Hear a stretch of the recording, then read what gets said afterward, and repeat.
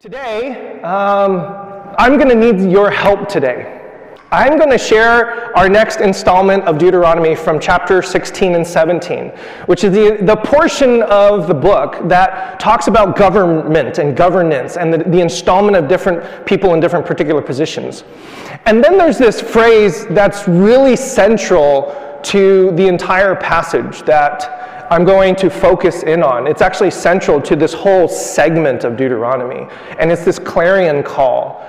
And then what I'm going to do is share with you some struggles and challenges that I've had with this particular passage and how to run and govern a church and to be a voice and an advocate for justice and for rescue in the midst of some other things that we've been trying to do. So I wanted to give you a heads up. I need your help. And I'm going to point out why I need your help. It comes straight out of our tradition and out of our scriptures. And I'm going to invite you to challenge all of us to get better and to think more clearly about what these passages are calling us to. We're going through Deuteronomy just like we went through Genesis all the way through to this particular point, because this is our history, our heritage, our story. And who we are today, how we identify ourselves today, is greatly informed by who we were then. And we retell these stories and we revisit these passages so that we can be better informed for how to live out our faith. And last thing I'll say as an introduction, if we get this right, I have continually felt more and more impassioned that this could radically change our world. I don't do this work just because I like being a pastor or like leading a church or any of that stuff. I continue to do this work because what I read in our tradition, to me, is so deeply critical to our world. And we are a small, humble, wonderful, beautiful group of people that if we together, and we're going to get into this actually, this passage is going to challenge us as the community to do this, it could radically change how things operate, people's lives, people's experiences, all of that good stuff. So, that's my introduction. The title of this message is Justice, Justice You Shall Pursue. Deuteronomy chapter 16, starting in verse 18. This is the next segment after Danielle's message from last week. You shall appoint judges and officials throughout your tribes in all your towns that the Lord your God is giving you, and they shall render the decisions for the people. You must not distort justice. You must not show partiality, and you must not accept bribes. For a bribe blinds the eyes of the wise and subverts the cause of those who are in the right. Justice and only justice you shall pursue, so that you may live and occupy the land that the Lord your God is giving you. All right, Deuteronomy chapter 16 starts off with the festivals. Now, if you've been around Spark for a little while, you know that the festivals have a calendar system that is still practiced to this day. In fact, the season that we are in right now is the season of Sukkot. Do you remember that last week when we met at Etz Chaim, they had a structure out there. It's called a sukkah. Everybody say sukkah. Sukkah time. It is, I don't know where that came from. Sukkah is just a temporary tent. It's a dwelling place for all of us to build during this season to remind us that we were once wanderers in Egypt. And so there's very specific directions for how you build it, what it's supposed to symbolize, what it's supposed to mean. For example, when you put the roof on top of the sukkah, on top of the tent, you are supposed to ensure that it is made of palm fronds or other kind of leafy things that you can actually see through. The whole point is that as you eat in it at night, you are able to look up and you see the stars, and you are reminded that we, not our ancestors, we were wandering in the desert, out under the sky, before we had dwelling places. So this season and this cycle is here to do a couple things. The calendar can be very confusing for us, especially for those of us who try to study and try to follow up. There's all these festivals here and festivals there. I mean, some of us can barely keep up with the regular American holidays and then try to add to that Jewish holidays. I want to share with you just a couple reasons why they are there. First of all, it's an ordering of chaos. Does anybody remember the Genesis 1 story? What is Genesis 1 about? Like fundamentally, the very first opening verses of Genesis, you've got chaos, darkness. The Hebrew phrase is tohu vavohu, which sounds like tofu to me, but it's not tofu, it's tohu vavohu. And God speaks into the chaos and the darkness and that mess and creates order. Well, just like God did that in Genesis, the calendaring system of the systems of when you are to celebrate this festival and when you are to celebrate Sabbath, all of that pattern is supposed to mark the same kind of ordered chaos. Number two, it's to provide a rhythm to life. Number three, it's also to provide a symbol of transcendence. Every single one of these festivals that you celebrate and the rituals around them point you to something bigger. It reminds you that you are not just a mere mortal on this earth. You are a part of something grand, something cosmic. In fact, the decorations on the variety of things that God tells the Israelites to build and construct, specifically like the tabernacle and the sukkah, are actually representations of the stars and the moon and the sun. It's to remind you that you are part of something huge. It's a ritual of story. Whenever you sit down for Passover, what do? You tell the story once again of how we were enslaved in Egypt. And you don't ever forget. That is our story. And then it's a remembrance totally, completely of all of those things of identity. Who are you? What are you doing here? How do you understand your place in this world? Ritual, festival, celebration, all of these things. All of those things mark the days and the times and the hours and the seasons because they remind you of who you are, your relationship with the divine, the story that you've lived out. All of those festivals that are listed there, that you are to obey, that oftentimes Christians look at and say, geez, do we have to do all these things? Really? I mean, this is a lot of work. We may miss something huge. That the work of doing those rituals of those festivals grounds us in an identity. Because here's the deal. If you miss a holiday, if you don't celebrate or something gets out of whack, then you begin to lose your footing in this world. And the best analogy that I can give you is what in the world are Christmas trees doing in Costco in September? My entire world is upended and I have no idea what I'm doing with myself right now. When that happens, and I know this is a silly analogy, but when that happens, something is disrupted. I'm not quite sure what season it is anymore. I mean, I'm waiting for Christmas trees to show up in Costco in July, like right after 4th of July. Now's the time to celebrate Christmas.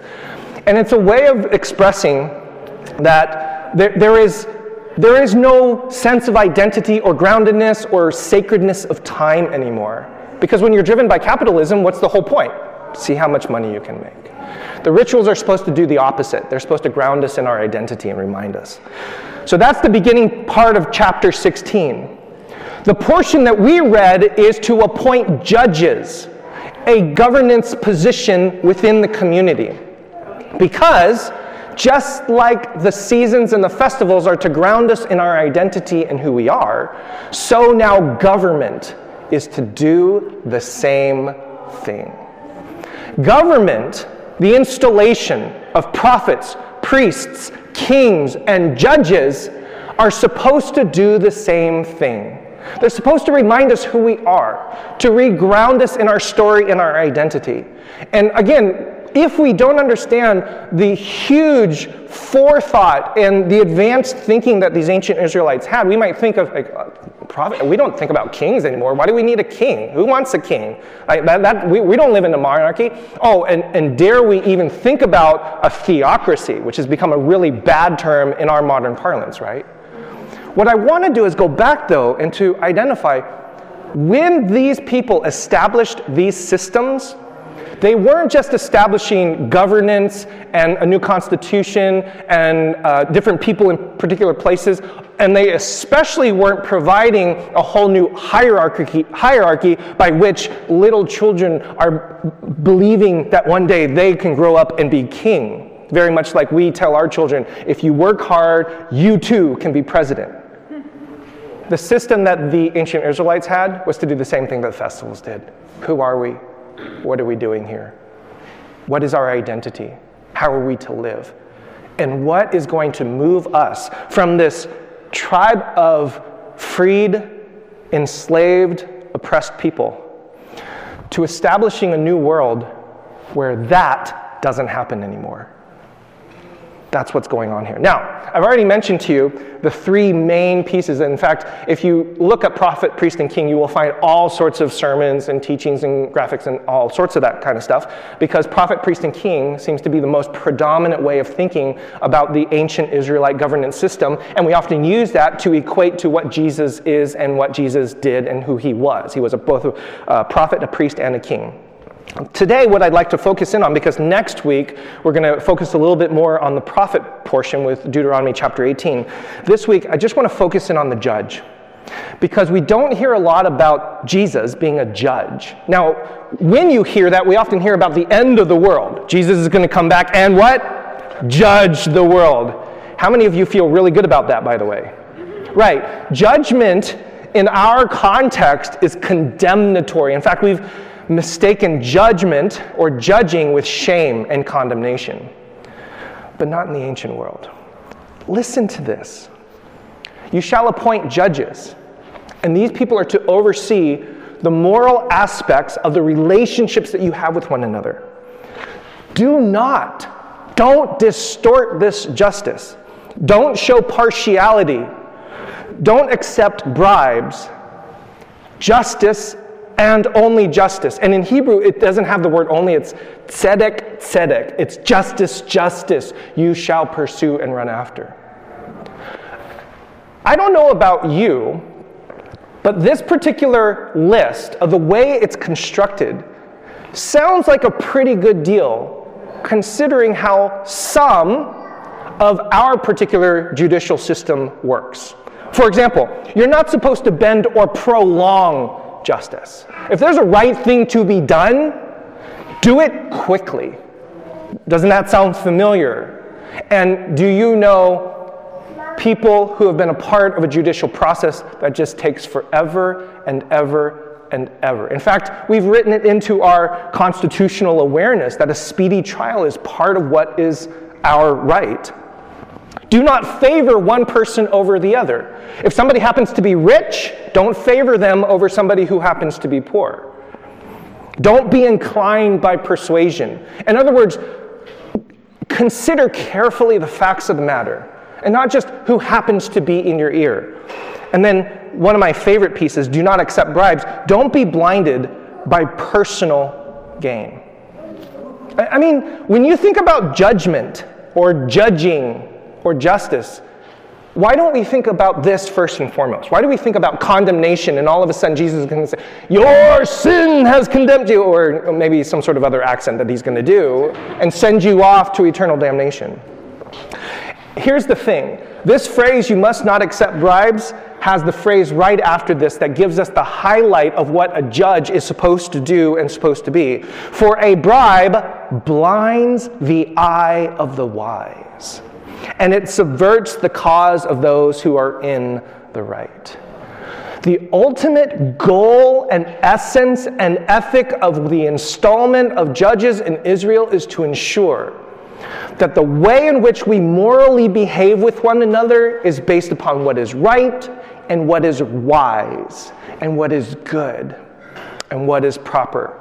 Based upon everything previous, that we are all created in the image and likeness of God, that we are all brothers and sisters, that we are all to treat one another with that same humanity. Judges now are installed as a way of making sure that that happens, and to do it with wisdom. Because ethics, morality, can be complicated. And this was my summary in the email this week. This is not just a system. And this is huge for us. This is not just a system of government. This is an ethic for how to govern. Don't be slow. Do not be persuaded. Do not be bribed. Do not let people who have particular economic positions of power to persuade you for what should be right. That is injustice. So, judges, in this particular framework of what Deuteronomy is doing, is installing a piece of governance to make sure that people are chosen for their wisdom. Not because they might happen to have the highest degrees or they have gamed the system or somehow they've manipulated. They are to be there because they are wise. They have thought carefully about the laws of God, how they are to be interpreted, and how they are to be deployed. Therefore, judges are supposed to be, here's the key thing, responsible with that wisdom. This is not a position of power. This is a position of responsibility. And not a position of power in the sense that I am now the judge, I now have the say. No, judges are to be commissioned based upon your wisdom. And then you are to pursue justice with that wisdom. Wisdom is supposed to be at the base of this entire thing. And I will tell you that, man, do we need some of that today. Joshua Berman, in his brilliant book, Created Equal, which is about how the Bible broke with ancient political thought to create an egalitarian society. It's really an amazing book. He says this: the judiciary, however, is chosen exclusively by human agents. The appointment of judges is mandated with the sole purpose of achieving the execution of justice, rather than the assignment of office to perpetuate the standing of a noble class.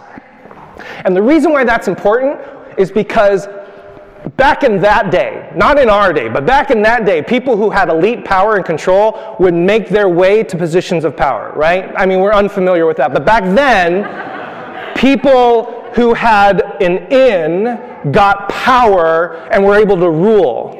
And what Deuteronomy is saying, and by the way, anytime the Bible says don't do this, it means they were doing that.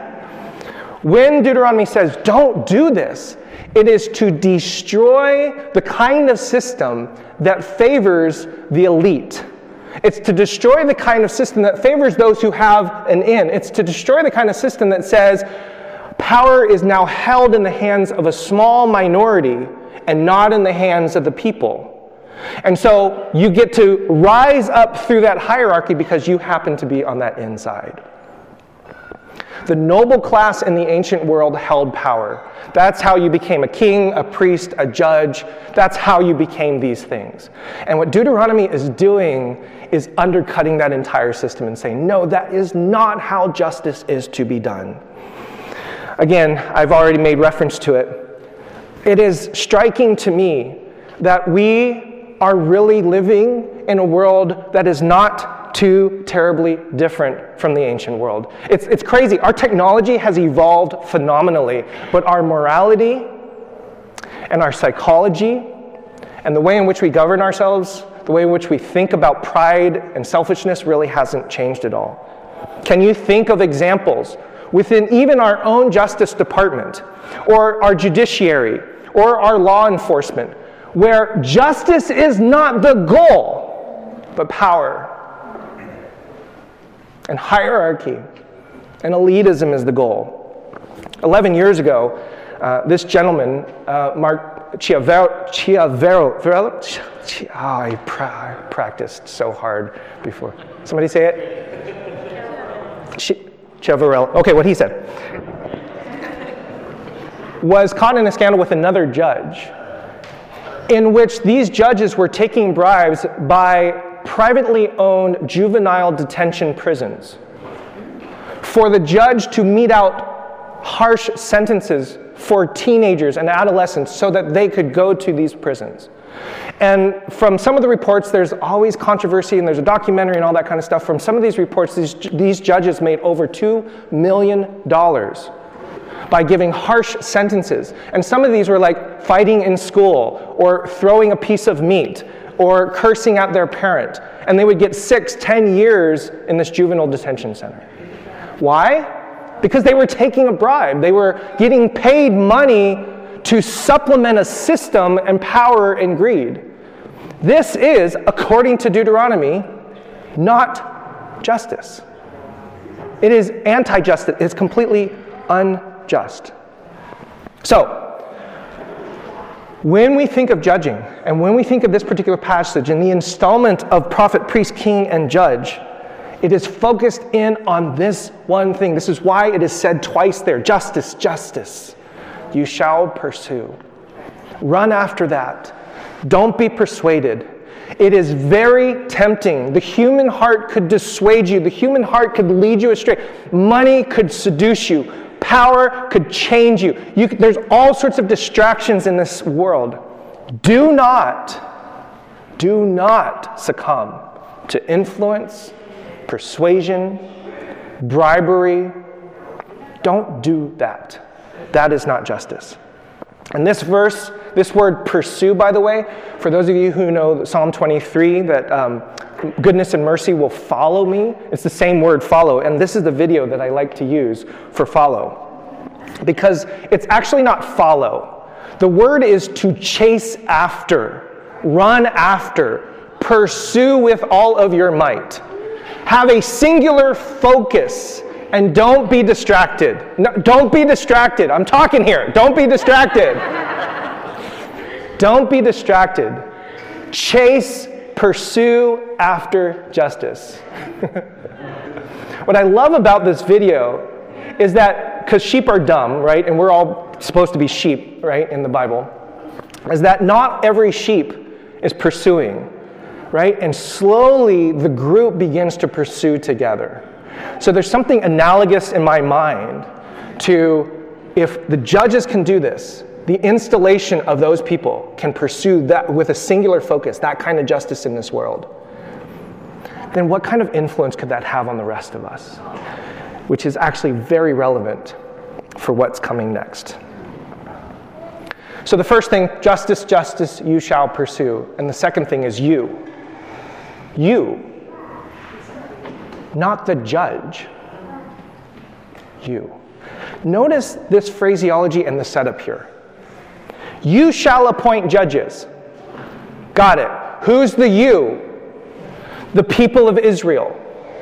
You shall observe these festivals. Who's that? The people of Israel. So when you shall appoint judges, who's the you? Us. We are the you. The same you. You should not distort justice. The same you. You must not show partiality. The same you. You must not accept bribes. The same you. You shall pursue justice. The repetition of this phrase, you, is an indicator that it is not the judge's sole responsibility to pursue justice. It is the community's responsibility. And this is a radical shift in our thinking.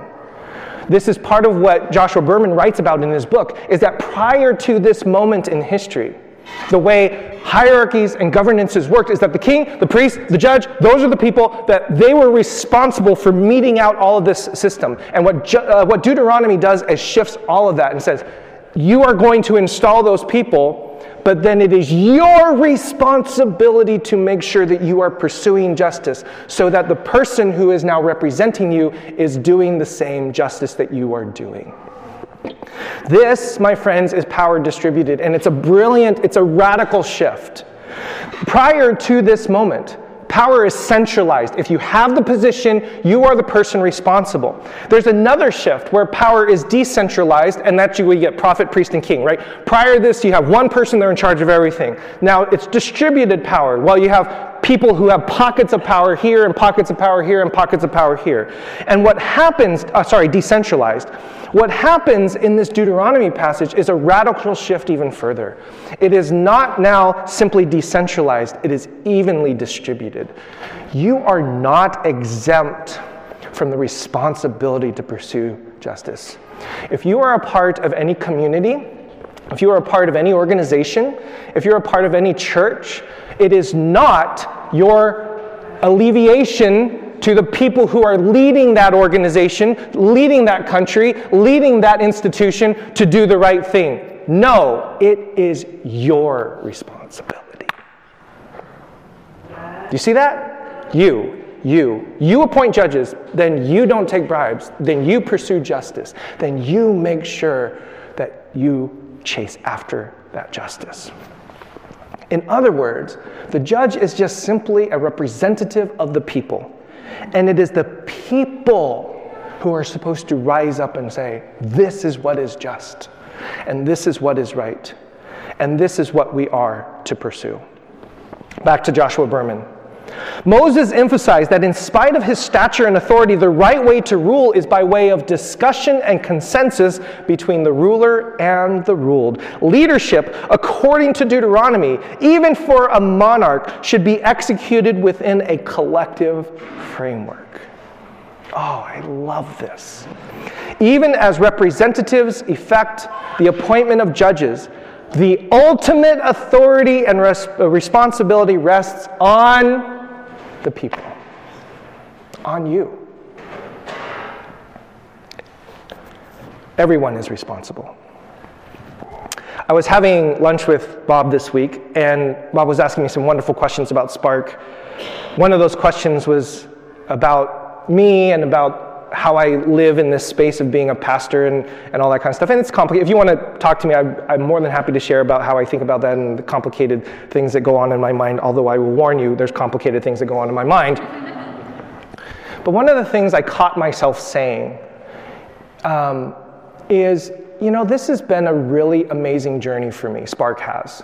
In my previous iteration of church and pastoring and ministering, I really did feel this weight of responsibility for the people.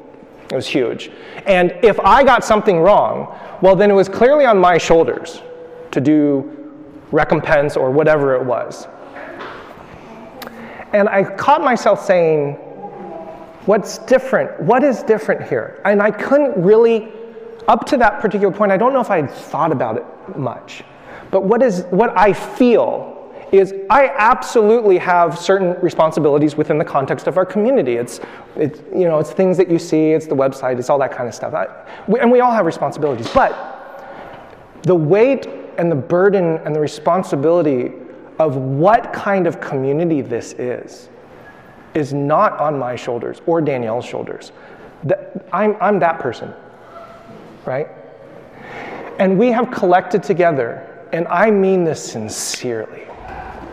We have, by God's amazing grace, collected together a phenomenally wise, thoughtful, learned, passionate group of people that inform my walk, my ministry, every single day, every single week.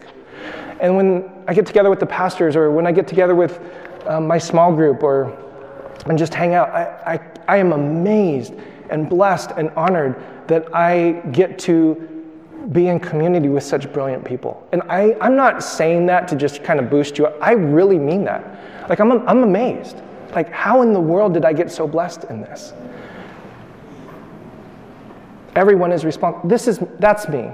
Maybe Danielle's definitely in front of me. So, but say, I'm there, and there's Pastor Marcus, and there's Pastor Tom, and there's Omer, and there's Bob and Shally, and there's Darren and Lee. And I mean, I could go on and on and on. Right? This is what's so beautiful about this Deuteronomy passage and the place that I find myself in. So number one, justice. That's what you were pursuing. Don't be distracted. And here's the thing, justice, all of you shall pursue. Every single one of us. All of us together pursue this together. Which brings me to my dilemma of which, now do you understand why I need you? Okay? That was our logo 7 years ago. We've come a long way from whatever font that was. In the very beginning of Spark, one of the things that we platformed that was really critical and important to us is that we live in the tension. And I want you to imagine a rubber band, and we started off with things like faith and science, Jewish history and study and Christianity, all that stuff. And there are some people and things that, well, what do you think about this and what do you think about that? And we were in a place where we would wrestle and we would hear different views and we would welcome different views. That was the whole point, is that I wanted to be in a safe place where I could ask any question I wanted. I wanted to question whether or not God existed. I wanted to question whether or not evolution really works with Genesis. I wanted to question whether or not climate change is really, really significant and important to our story. I mean, I just can't stop. I wanted to question about quantum mechanics and how are we to think about our identity in light of quantum mechanics. I told you it's dangerous up here. So one of the things that happened at the very beginning is that we started to create this culture that we welcome all of that. Does anybody have any question? Yeah, bring it. We are welcome to all of that. That is still true today. That is absolutely still true today. But this passage, justice, justice, you shall pursue. Do not be persuaded, do not be blinded by it, is something I've been wrestling with for the last couple years about this culture that we have. I don't know if there's space in my mind for a debate about racism. When justice, justice, you shall pursue. I don't know if there's any debate, like how much do I welcome debate when it comes to sexual identity and discrimination? When people are being denied basic human rights? Do we welcome both views? I mean, this is what we did back in March, right, with Justin Lee and Preston Sprinkle regarding the theology around sexuality. We still do that, but I am seriously wrestling, my friends. Justice, justice you shall pursue. At what particular point do you welcome when it comes to gender inequality and our beautiful daughters that we are raising? Is there a debate? Is there room for that kind of, I believe this? Well, and there's some things going on the internet where very prominent people in evangelical circles are talking about women and the places that they should or should not be in the church. Some of you might be aware of some of that. Is there room for debate? When justice, justice you shall pursue. And when it comes to climate change, I got a lot of hits. I shouldn't say a lot of hits. I got one big hit. I got a couple hits. I got some hits. Anyway.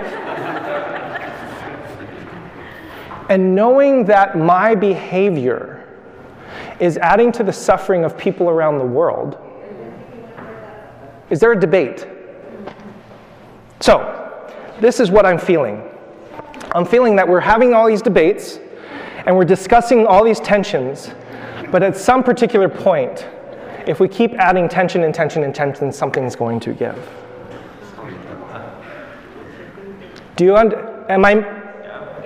Are you with me? Do you understand? I absolutely love discussion, debate, hearing both sides, wanting to hear. Tell me what you think. You don't believe the same thing? Absolutely. Let's discuss this. But for me, there's a tension in welcoming that and justice, justice you shall pursue. And we sang a song for the last 3 weeks. How much longer? How much longer till we sing a song where there is no more racial injustice, no more gender inequality or sexual discrimination or economic injustice? Like, how much longer do we have to go until we sing that song? It's complicated for me and for Spark because reconciliation is one of our values. And one of the ways to do that is to welcome opposing voices, right? So, my friends, I am inviting you. This is my invitation and my welcome to you. It's justice, justice, all of you. I am not the sole responsible person here.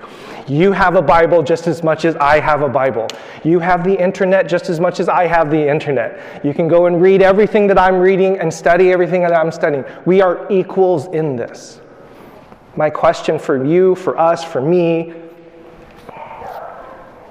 what is that justice that we are to pursue in light and in context of wanting to continue to be reconcilers and to welcome people who do not believe the same things we believe? That's really important to me. That's really important. And justice, justice. I must pursue that. So I'm going to invite Junior and the team to come back up, and we will continue and close with our communion and a closing song. The song that we're going to sing is "The Kingdom Is Yours." And I just love, this is one of my favorite songs. And I love this song because this is what I want to say to every single person that walks through our doors. And we still have people that join our community, come into our circles, who are hurt by other churches, who are disenfranchised by other theologies, who are not welcome in other spaces. And I want them to walk through our doors and say, the kingdom is yours. This belongs to you. You are absolutely welcome here. And this family will embrace you, regardless of what you believe, because we believe you are made in the image of God, in his likeness. And you make our community and our congregation better because of it. So that's what I want to say to people. And at the same time, as a community and as somebody who is trying to follow Jesus as best as I can, I must pursue justice. Justice is such a critical clarion call. It's what the prophets are all about. It's what the kings are responsible for. It's what the priests, when they prepare their cultic activities at the temple, it is to remind us what justice looks like, what injustice looks like when we do not pursue justice. There's all this symbolism in all this. And I am pleading, asking, encouraging, inviting all of you to join me in that conversation. It's obviously not something we're going to settle. It's a tension that we were going to manage and navigate. But I want to let you know that I am so desperately grateful for all of your voices. And I am so desperately thankful that you are people who pursue that same justice. And I am so desperately thankful that you are the kind of people who are thoughtful towards that tension and will help this community be better at navigating all of those pathways and all of those avenues. And I look forward to us getting better and better and better at being the people that God has called us to be. And given just that one example of the judge who meted out injustice on these adolescents, there is still, do I need to remind us, so much injustice in this world? So much. Which is part of the reason why we're doing our events that are coming up in November. So we're going to pursue this, and I'm inviting you to help us do that well. We're going to take communion. The elements are down here, and we're going to invite you as we sing to come as we do every single week. Every single one of you are welcome here. And the table is a symbolic way of saying that we will sit down and eat together and proclaim this same Jesus who pursued that kind of justice in this world. For in the night in which he was betrayed, our Lord Jesus took the bread, blessed and broke it, giving it to his disciples, saying, "Take, eat, this is my body given for you. Do this in remembrance of me." Likewise, after supper, he took the cup, gave thanks, and gave it to them, saying, "Drink this, all of you. This is my blood of the new covenant, which is shed for you and for many for the forgiveness of sins. Do this as often as you drink it in remembrance of me." As we sing, my friends, the table is set, the body and the blood of Christ shed and broken for you. Friends, thank you for being our church.